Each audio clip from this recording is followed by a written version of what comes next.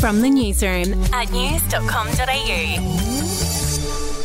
Hi, I'm Natalie Brown. And I'm Georgina Nowak. And this is the latest from the newsroom. It's Tuesday, 15th August. The 4 Aussie surfers missing off the coast of Indonesia have been found. The group vanished after their charter boat failed to return from a remote island off North Sumatra on Sunday, prompting a days-long search. The 4 friends were reportedly found by rescuers floating on surfboards in waters off the country's westernmost islands. A 45-year-old man has been charged after he allegedly made bomb threats on a flight to Malaysia yesterday. Muhammad Ali Arif has been charged with a string of offences, including making a false statement about a threat to damage a plane. The charges come after New South Wales Police Commissioner Karen Webb defended the amount of time it took for officers to remove him in an interview with 2GB's Ben Fordham.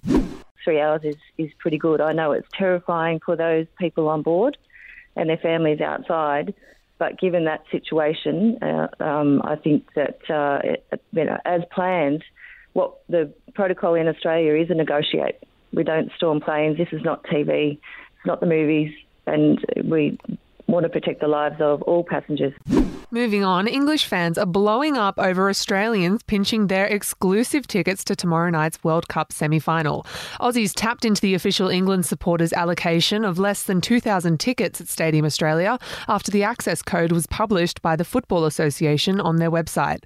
England fans were livid at missing out, with one declaring on social media it made them rage. And a bit more sports news. Another AFL legend has called time on his career. Richmond's Jack Riewoldt told his teammates this morning he will retire at the end of the season, following captain Trent Cotchin's announcement last week. The goal-kicking great played a mammoth 346 games in black and yellow. We'll be back in a moment.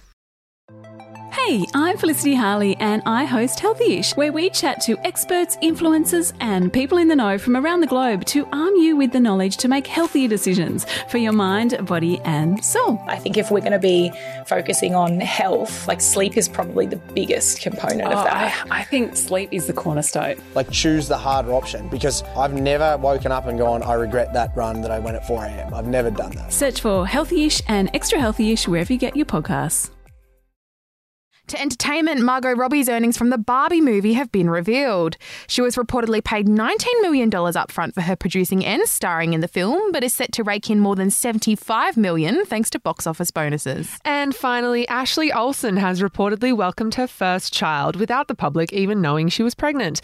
TMZ reports the former child star welcomed a baby boy with husband Louis Eisner a few months ago in New York. The pair, who are ecstatic over the addition, named their son Otto, sources told the outlet. That's the latest from the newsroom. We'll be back with another update soon. Follow or subscribe to From the Newsroom wherever you get your podcasts. Are you ready to get an inside look at crime from someone who has investigated some of Australia's worst crimes? It was like Aladdin's Cave. The luminol found bloodied footprints and bloodied handprints on a wall, so it's just like a horror movie. Former homicide detective Gary Jubilant sits down with cops, crims, addicts, victims, small-time cheats, and big-town lawyers as they tell their incredible stories. My house got raided. Next thing you know, I got bail refused. Next thing you know, I'm on a truck to Parklea Prison. Listen to I Catch Killers early and ad-free on Crimex Plus on Apple Podcasts today or wherever you get your podcasts.